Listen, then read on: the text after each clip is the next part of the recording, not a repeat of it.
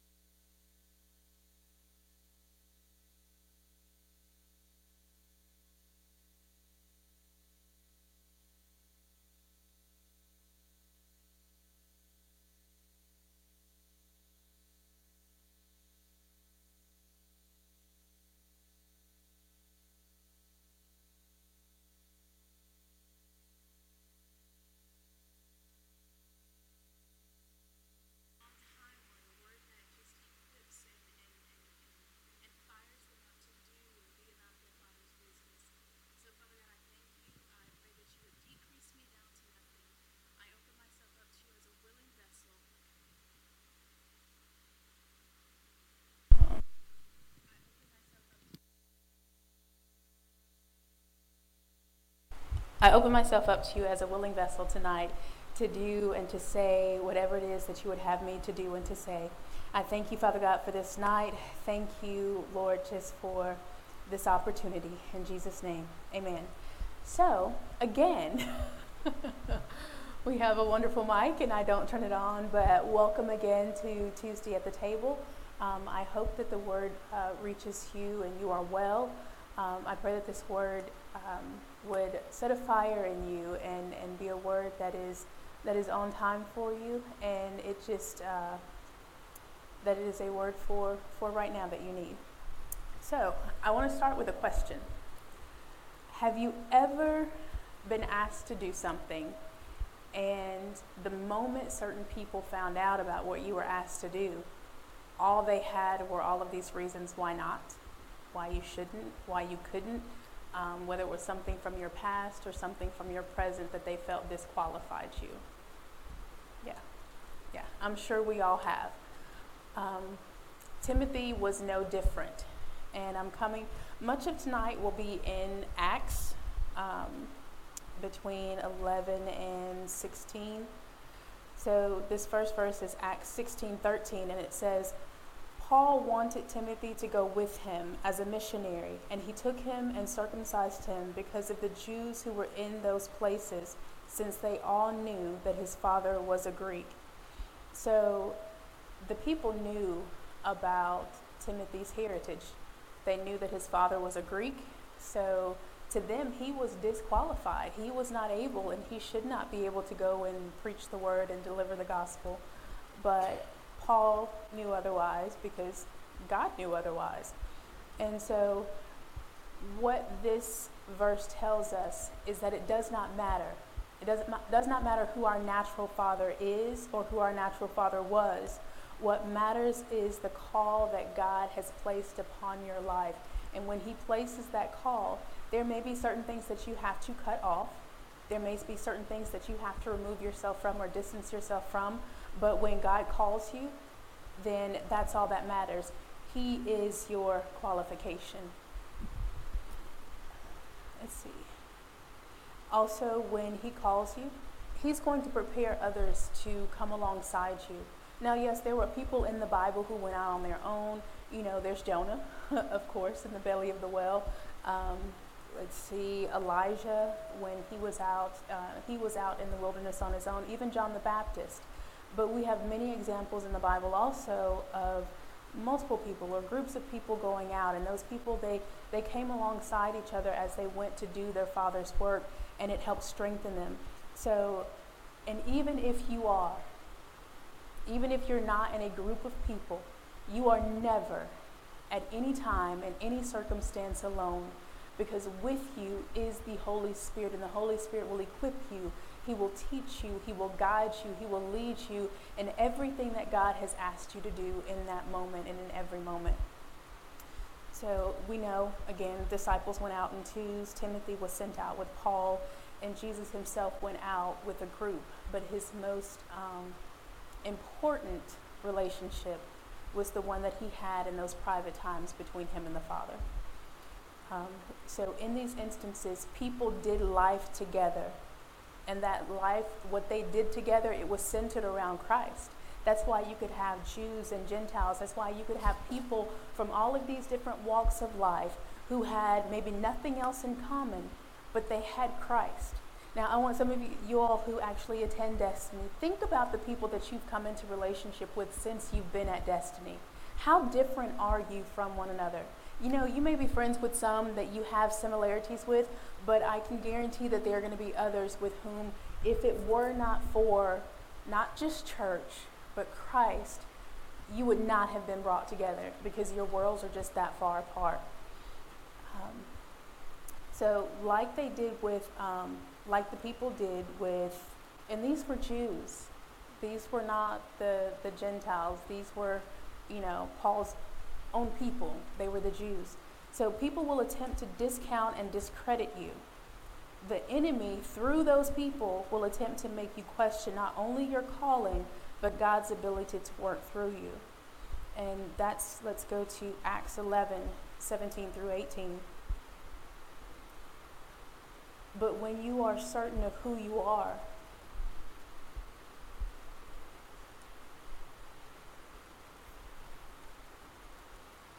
then it doesn't matter what others say. It doesn't matter what they try to do to discredit.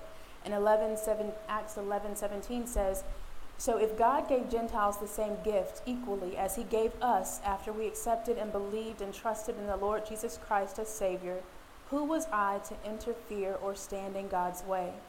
When they heard this, they quieted down and glorified and praised God, saying, then God has also granted to the Gentiles repentance that leads to eternal life, that is, real life after earthly death. So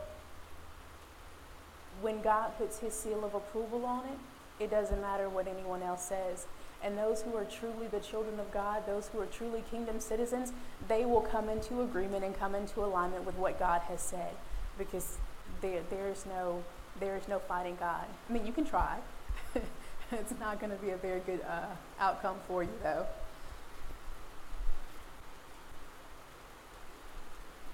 So why are we talking about heritage? Why does it matter who sent us, and why does it matter that God is with us and the Holy Spirit is with us?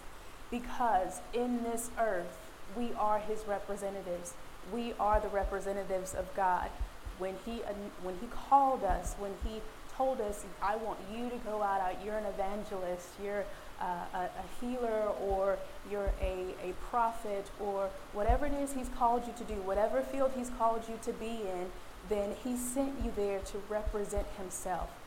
And so Acts 16:18 says, then Paul, being greatly annoyed and worn out, turned and said to the spirit inside her, I command you in the name of Jesus Christ as his representative to come out of her. And it came out at that very moment. So we are Christ's representatives, and when we speak with his authority. When Paul spoke, so I'm sure you all are aware of this story. This is when Paul, they entered in, I believe it's Philippi, and this young woman who was possessed with a demon, there was a spirit in her of divination, was following them around, proclaiming, these are men of God.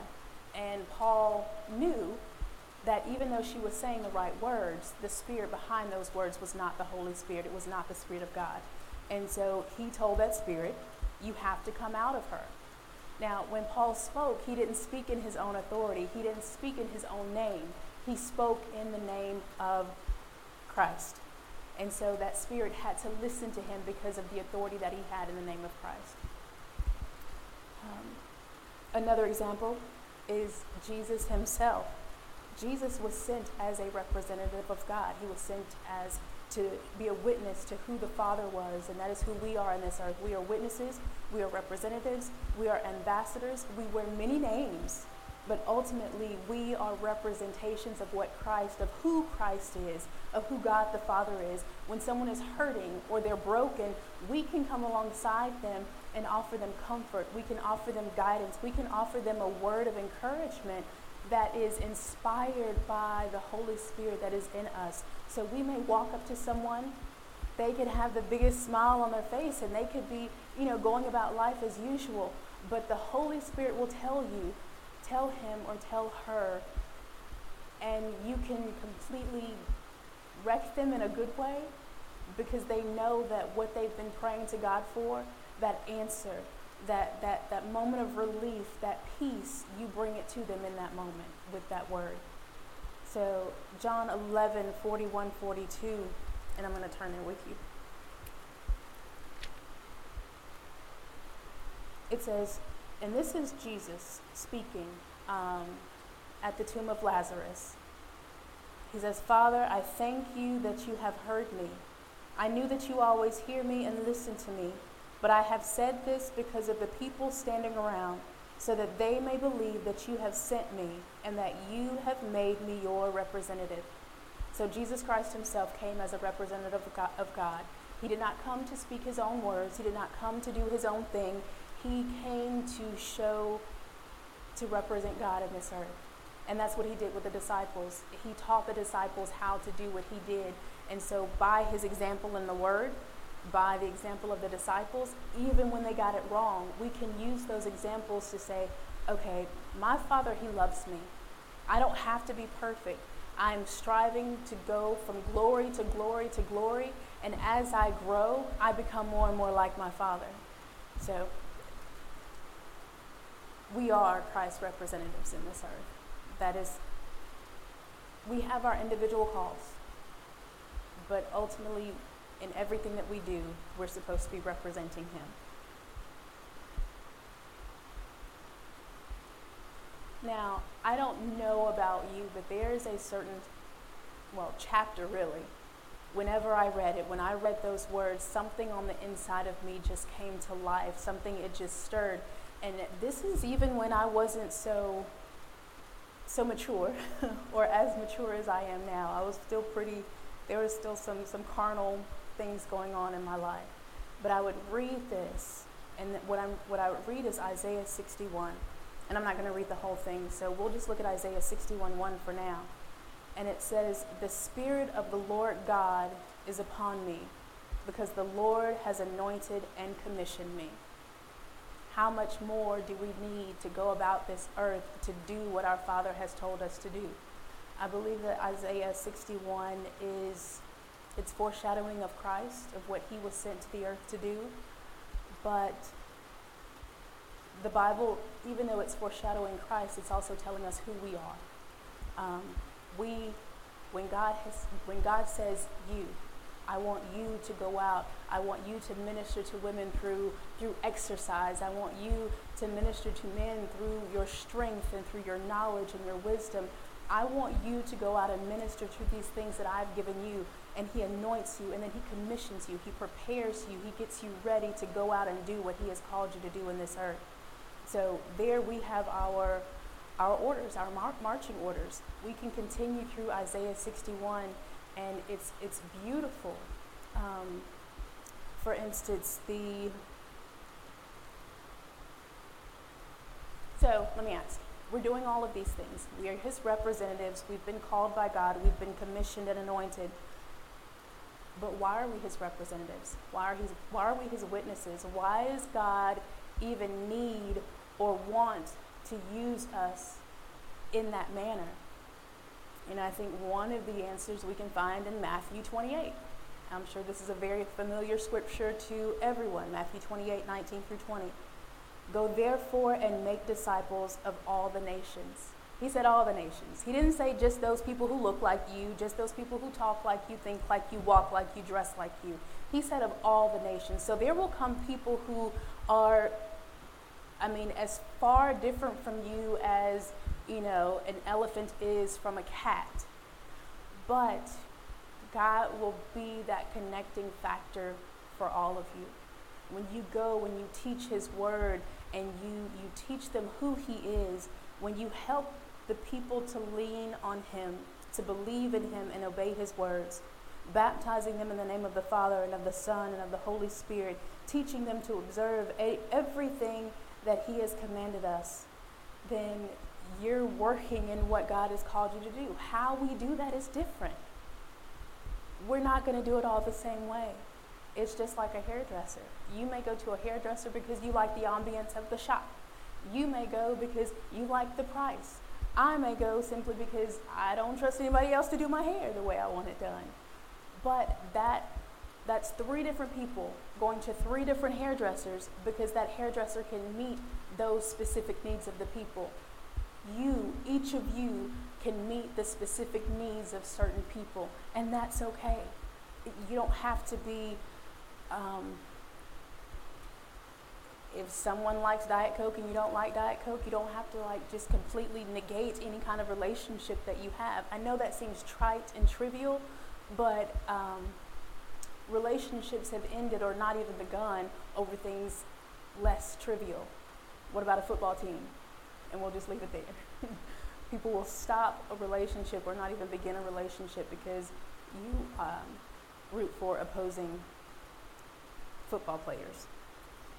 So we know, and when we look at this, I want you to think back to Joshua 6, 6 through 9, and let me turn to it. I wasn't going to read it, but it's a powerful set of scripture, and this is another one that jumps out at me. Can you not hear me?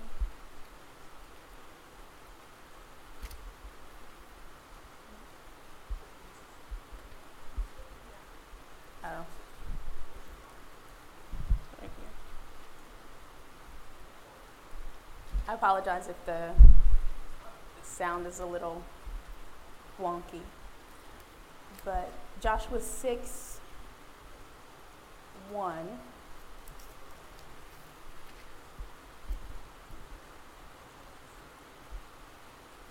Verses 6 through 9. And it says, "Be strong and confident and courageous, for you will give this people as an inheritance the land which I swore to their fathers to give them. Only be strong and very courageous. Be careful to do everything in accordance with the entire law which Moses my servant commanded you. Do not turn from it to the right or to the left, so that you may prosper and be successful wherever you go. This book of the law shall not depart from your mouth, but you shall read and meditate on it day and night, so that you may be careful to do everything in accordance with all that is written in it. For then you will make your way prosperous, and then you will be successful. Have I not commanded you? Be strong and courageous. Do not be terrified or dismayed, intimidated, for the Lord your God is with you wherever you go." So does this not echo? This is the Old Testament. The Old Testament is not separate from the New Testament. But the Old Testament, here we see in Matthew, the very same words echoed. "Lo, I am with you always, remaining with you perpetually, regardless of circumstance and on every occasion, even to the end of the age." So when we go out to do the work of our Father, we, don't go out alone. We might be a single person going out there, but we are not alone, for the Holy Spirit is there. And God's word, his infallible word, is true yesterday in the Old Testament, today as we sit here, and it will be true tomorrow for the next and the next and the next generation. So part of why we do what we do, because we're supposed to go out and make disciples. But how are we going to make disciples if these people are bound up in whatever it is that they're bound up in? So we must set the captives free. Again, this is a reference to Isaiah 61, but first let's take a look at Acts 16:20, sorry. And it says, and when they had brought them, that's Paul and Silas, before the chief magistrates, they said, these men who are Jews are throwing our city into confusion and causing trouble. They were turning cities upside down. They walked in, and because they were following the word of God. They knew the law, not necessarily the Mosaic law, but they knew the word of God. They knew what God had shown them, how he had walked it out. They knew what God had done, what Jesus had done in this earth. So that's what they were doing. They were following his example. And so when they went into towns and they did not act the way that they acted in those towns, they didn't think the way, they didn't believe the way, they didn't act and look like them, it discombobulated them. Now, in this particular example, what happened before is what we were talking about previously. The young lady who was, through the spirit of divination, was saying that these men are men of God. The people didn't like that. It was against what they knew and what was their norm, and so it didn't fall into their status quo, and so they wanted these men gone. So they took them before the magistrates, and they were like, we need to get rid of them. They're causing confusion and causing trouble. Now we know. Now when I read this, I was like, confusion? Our God is not the author of confusion. He's not the author of confusion. But remember, the Word of God says that he will use the strange things of the world to confound the wise. So you've got these people, they've been doing all of these things, and they think what they're doing is correct. They think what they're doing is right. And in their own eyes, they're good. They're making money off of this girl. They're telling people what the people want to hear, and all is well. Everything is all nice and even keel as they want it. And then here come these two men talking about this Christ, talking about this guy and proclaiming this, and they're like, wait a minute, that's not what we do. That's not how we do it. And so it threw them into confusion, and it brought trouble to them because it was outside of what they wanted to be their norm. So yes, when we go into places, and this was an entire town. So just imagine, we kind of limit it sometimes. We talk about when we walk into a room, then when the Spirit of God goes in after we've been in his presence and the residue of God that is on us, when we walk into a room, then, the demons that are in there, the spirits that are in there lurking, they should be afraid. They should start trembling. They should be like, wait a minute, something has changed here. And you can even see that in the actions of people. They become twitchy, or they don't want to look at you too closely. They don't want to make eye contact, and it's like, you may think it's you, and indeed it is, but it's not you alone. It's who is with you. That Spirit of God that is in you, the Holy Spirit, they are recognizing it. Just like when Jesus approached the man who was filled with the demons, with legion, he walked up to the man, and immediately the demon said, wait a minute, what are you doing here? We know who you are, but it's not time for you to be here. And he told him to be quiet. I don't need you telling the people who I am, but he told them to be quiet, and then he cast them out. So when we enter into a room and when we enter into a new city, the atmosphere should change. People in that city should be, wait a minute, something is different here. Something doesn't feel quite right. Why? Because you just walked in. Yes, we walk with that authority. We walk with that power. And it is not in and of ourselves, but it is the Holy Spirit that dwells within us, the mighty Spirit of God that dwells within us, that allows us to go into these places, and simply setting foot in that place causes trouble. We don't have to say anything. We don't even really have to do anything. It is just our presence, so imbued with the glory and the splendor of God, that just sets their teeth on edge. So, Acts 17:6. But when they failed to find them, Paul and Silas, they dragged Jason and some brothers before the city authorities, shouting, these men who have turned the world upside down have come here too. So when you walk into a room, not only should you cause confusion, people should already know who you are. It's like, oh, that's that Christian, that's that Jesus lady, that's that Jesus guy. He talks about this Christ, and he's always stirring up trouble. He's always he's pulling people out of darkness. He's setting captives free. He's shaking up our status quo so that we can't keep doing life the way that we say we should be doing life. So when you walk into a place, a new job, they'll know about you on that job. When you walk into a grocery store, and have you ever walked into a place and been like, why are they looking at me like that? And in the natural, if we don't catch ourselves, if we are not guarded, if we're not fully armored, our flesh can raise up real quick and we'll be like, well, what's wrong with them?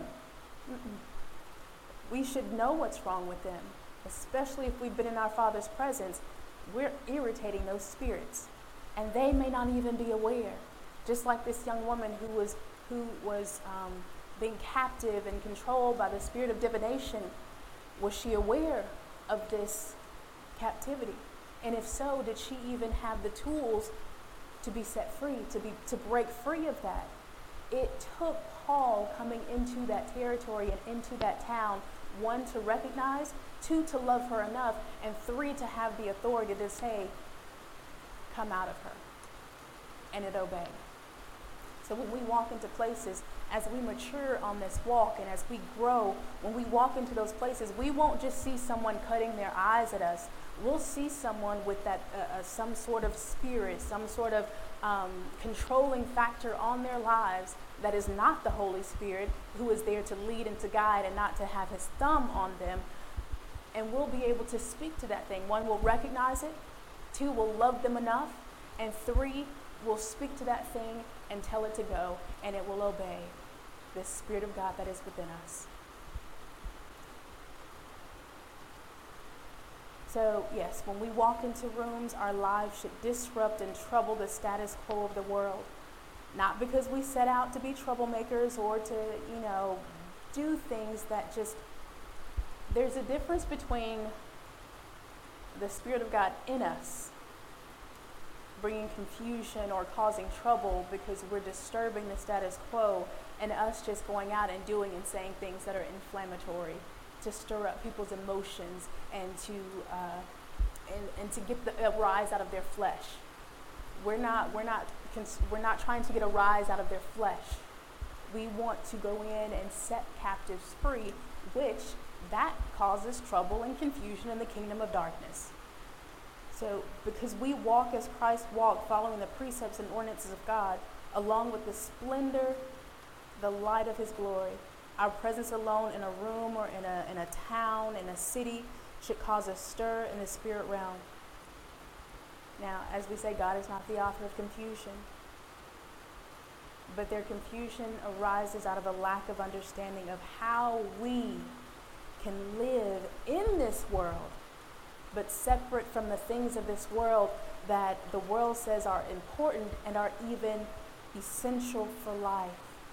We don't satisfy the lust of the flesh. We aren't pursuing the pride of life. We are seeking first the kingdom and the righteousness of our God. And then he adds all of those things to us. He adds to us love, joy, peace, patience, kindness, goodness, gentleness, faithfulness, and self-control. Oh yeah. And then he might add a car and a house and, marriage and kids. But our first desire should be that relationship with him, should be walking in the fruit of the Spirit, so that we are laden with fruit that is enticing to the world, so that when they come, they have something on which they can be nourished, something on which they can be fed, along with bringing shade and shelter to them. So, yeah, and those fruit of the Spirit, it will dumbfound them. Everywhere we go, they're dumbfounded. How in the world can they live like this? How can they have such joy and such peace when there's chaos all around? Because we are peace. The peace starts within, and then we take the peace where we go. And they can choose to either accept that peace, they can choose to eat of that fruit of peace, or they can choose to stay in the chaos of where they are. So, now think about it. When you confuse people, when you stir up their status quo, that can sometimes do what? It can breed jealousy, anger, and even hatred. So, I'm just going to be honest. When you walk like Christ walked in this earth, you will become a target of men and in the spirit realm. But the spirit uses men to carry out its machinations or carry out its plots and plans. But even in the midst of that persecution, and especially so as we continue to trust and praise and walk and live as children of the King, others will want to know. Acts 16:30, sirs, what must I do to be saved? This is the jailer asking Paul and Silas, who have been in prison for teaching and preaching the word of God. They've been imprisoned, but in prison they are rejoicing. In prison they are praising. They were stripped naked. They were beaten bloody. They were chained in these weird positions to be as uncomfortable and demeaning as possible. But still they lifted their voices in praise. And their praise, one, it shook the prison doors loose. It released them from their chains. And when they told that jailer, they said, don't take your own life. Because if they had walked out of that jail and his superiors came and found that jail empty, they would have killed him because those prisoners were his responsibility. But Paul and Silas said, don't hurt yourself. Don't take your own life. Don't do that. And that compassion that he showed them and what they had seen in his behavior and in his demeanor and their praise and in their worship and what God had manifested out of that by shaking them loose of their chains and their bondage, he said, I want what you have. What do I have to do to be saved? How can I get this? So in every situation and circumstance, if we allow him to do so, God can and he will move. So what we experience in this life, it's not about us. Yes, we feel it. Yes, we experience it. But it is not simply for us to experience and to go through. But how we go through it, someone, it doesn't matter who it is, from the youngest to the oldest, someone is always watching to see how you go through what you go through.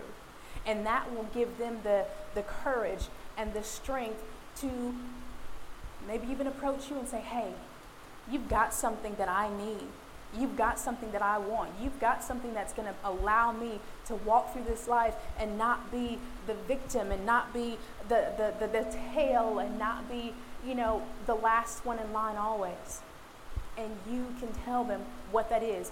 So in this instance, not only was the jailer saved, get this, the jailer takes these two men to his home. He cleans them up. He feeds them. And then he has them share the gift of salvation with the rest of his family. So Paul and Silas's obedience, their prayer, their praise in the midst of an impossible circumstance, it broke them free. Then it broke free the jailer and the jailer's family. So now they can be discipled. And as they are discipled and as their lives begin to change and show forth that change, what do they go out and do?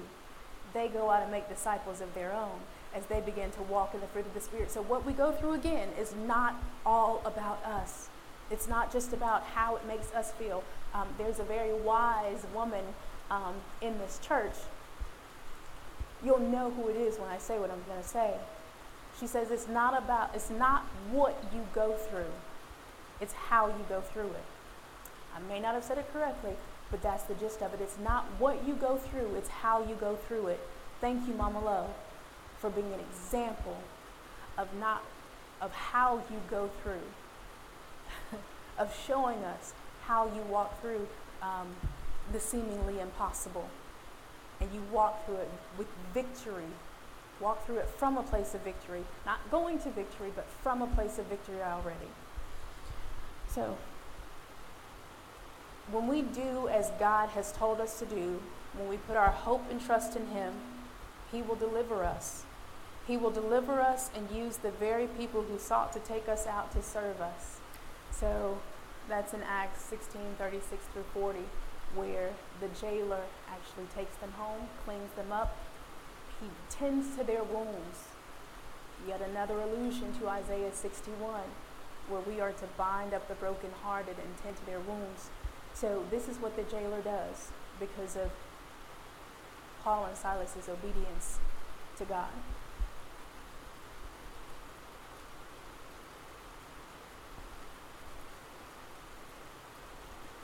So we're just about done here, but one last thing I want to share with you.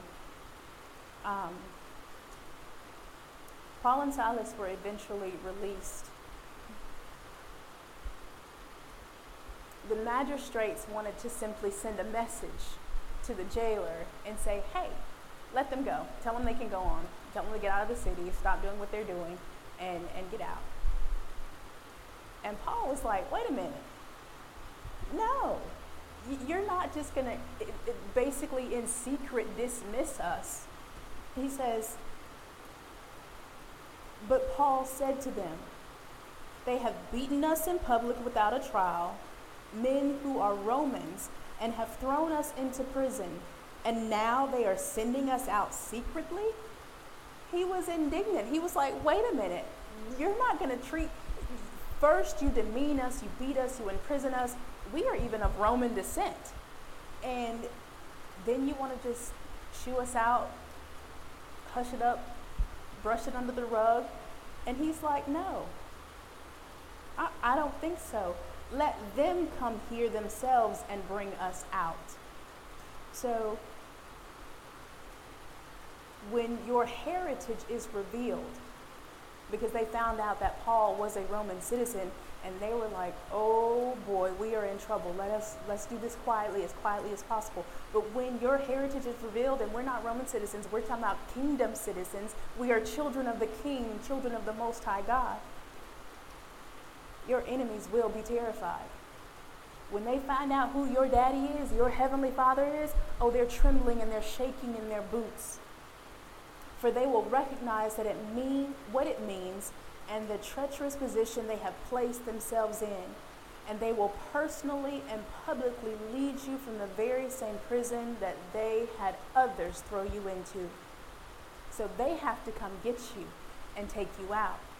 But they had someone else to put you in prison in the first place. So it's just, it's like, okay, God, when we know who we are because of whose we are, we don't accept just any old thing. And I'm not talking about going out there and getting in people's faces and just being arrogant and condescending. But it's recognizing who you are and not allowing the enemy, our true enemy, not just this flesh and blood, but the enemy, Satan, who utilizes the flesh and the blood. He utilizes these vessels to carry out his plans and his plots in this earth. But when we recognize who we are, we don't allow him to run roughshod over us. We know it's like, no, my dad said, I can't let you ride my bike, and you better give me back my bike. And we don't worry about what they're going to say, because we already know that if we have the authority to say, in my Father's name, give me back what you just took from me. And so here they demanded their freedom, and they demanded it publicly. So when you recognize your true heritage, who you truly are, you will not simply accept whatever people decide to give you. You will have the boldness, the courage to demand what God has already told you is yours. So one last thing I do want to leave you with, I think I might have said that already, but this time for real.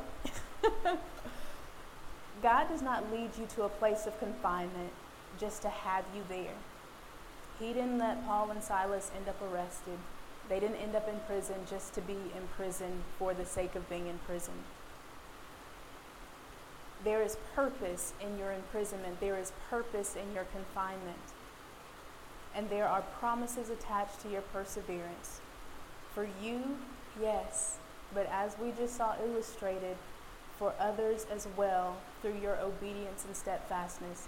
So we are representatives of Christ in this earth.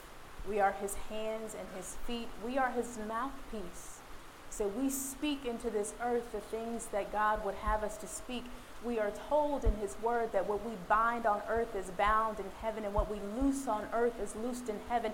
And let me say it a different way. What we allow on earth is allowed in heaven, and what we disallow in this earth, it is disallowed in heaven. We hear the rain falling right now. We know that there's yet another threat of potentially dangerous weather. So let me ask you, have you been declaring into the atmosphere peace? Yes, we have that authority to declare into the atmosphere peace, to declare this storm to cease. And not when the storm is happening, before the storm even presents itself. We don't wait until after the destruction has been wrought and then we go pray to God, Lord, save this person and help this person to rebuild. But how about we go to our Father when the story of Hezekiah, the prophet came to Hezekiah and told him, get your house in order because you're going to die. Hezekiah said, he turned his face to the wall and he said, wait a minute, God, if you kill me, how am I going to bring honor to you? How am I going to spread your word? How am I going to let people know about you? And so God gives him another 15 years. So when we can, I'm not calling them prophets by any stretch of the imagination, but when these weather forecasters and they're telling us, oh, you're going to have just this awful string of tornadoes coming through and it's going to be utter devastation. You go to your Father in heaven and you ask him, Father, we need you to come in and settle this weather. You go out into your front yards and you declare peace to the storm. And not just for you, but you see those clouds, and wherever those clouds go, you're declaring peace in those areas as well. And then you pray and you ask that the people who are in those areas, that those children, those kingdom citizens in those areas as well would take up that cry of peace be still. So we had these tremendous storms. Tornadoes, the last thing I heard was like 30 plus tornadoes come through in a single day. Not a single life was lost. Not one person. Yes, there was destruction of property. I saw some myself this weekend, and it brought me to tears. And I'm like, God, no one lost their life, so I praise you for that first and foremost. But now what can I do for the next time so that this family doesn't lose their home, they don't lose everything? And so what do we do as kingdom citizens to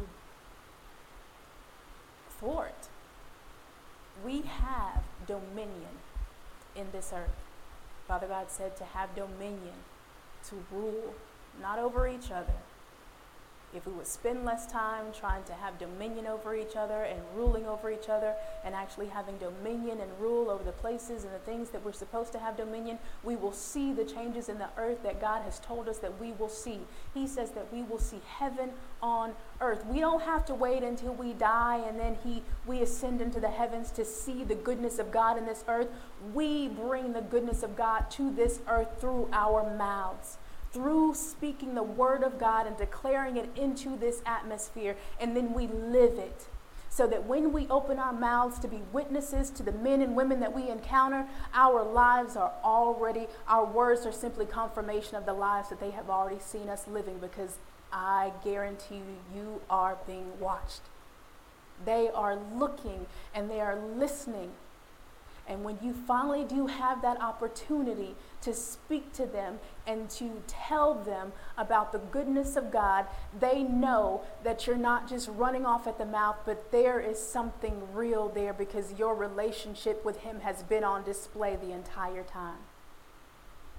So, on that note, I am going to wish you I pray that you have a wonderful night, that you walk in your true identity as representatives of Christ, that you live according to the laws and the precepts in his word, not because you have to follow a bunch of rules, but because you are in such relationship with him that you want to do what pleases your Father.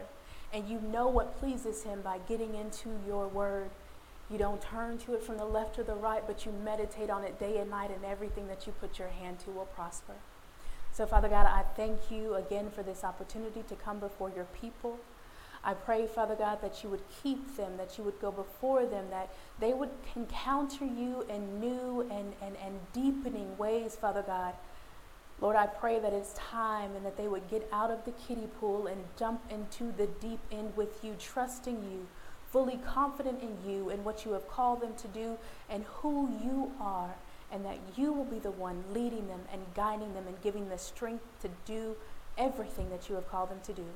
Lord, we thank you and we love you, we praise you, and I pray that everyone would get home safely to every destination that they have. In Jesus' name, amen.